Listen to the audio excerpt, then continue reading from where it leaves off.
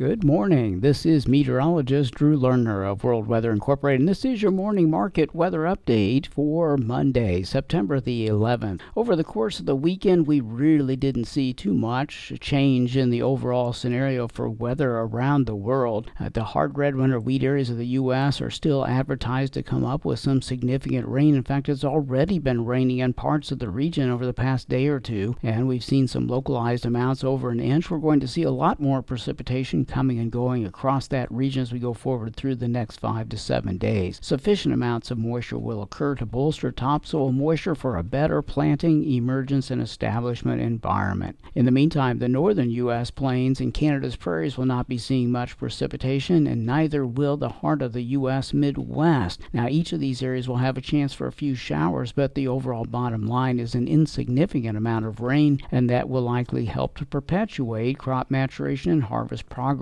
especially since temperatures are expected to be warmer than usual across a big part of the Canada prairies and the northern U.S. plains. We will look for the majority of the Midwest, however, to be cooler biased, and that will likely help to slow down some of the drying rates. In the meantime, it looks like there will be some beneficial moisture that occurs in the southern U.S. plains. That region will include the Texas cotton production areas along with sorghum and soybeans. The majority of that region will likely experience a limited amount of drying time for a while, and that's a big difference from what has been the case in recent weeks. The moisture improvement across the southern plains comes too late, though, and it will largely just improve the soil moisture profile for winter crops down the road, which I suppose is a good thing, but it will not have a big impact on cotton, corn, or sorghum production potentials across the southern plains. Hurricane Lee is still a very impressive hurricane, and it will continue to be that way. The system is a Category 3. It will continue to work its way northward.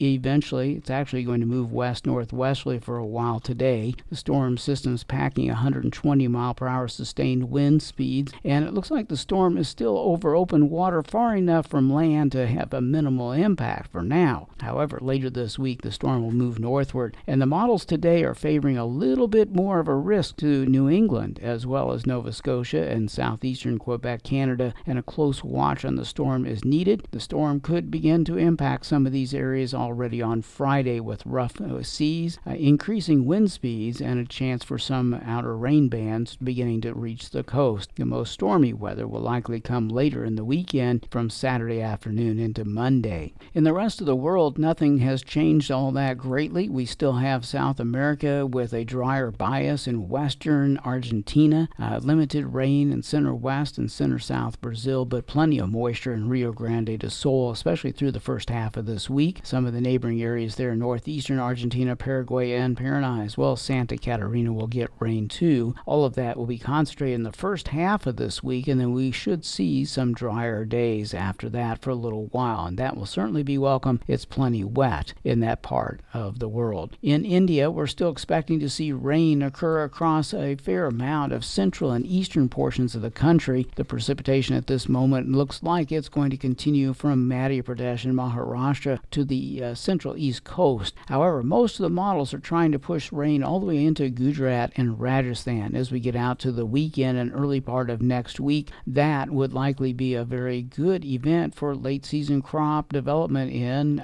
those states, especially cotton as well as groundnuts and a little bit of rice. The precipitation looks to be moderate to locally heavy according to some of the model data. We're still a little skeptical here, but we'll see what happens as we get closer to the weekend. Outside of that, it looks like China will see a mix of weather as we go forward through the next 7 to 10 days, and I think everybody gets rain at one time or another. There's some of the greatest amounts will be in the Yangtze River Basin and coastal provinces of the south. Some local flooding will occur in those areas. In wheat areas of China, we should see sufficient amounts of moisture to support planting and emergence down the road. If you may recall, China usually plants its winter wheat from the second half of September through October, and it looks like everything should come together for a good start to that process. In the CIS, we still have dry concerns in parts of Russia's southern region and portions of Ukraine, as well as areas north into the Volga River Basin. These areas are not going to see much rain this first week of the outlook. Maybe in the second week they'll get a few more showers to occur. However, it's not a crisis quite yet, but we do need to see greater precipitation in these areas to support better seed germination, emergence, and establishment. In Europe, we're going to see an increase in rainfall this week. It was very pleasant over the weekend with rain only in the far westernmost areas. Good drying conditions for harvest and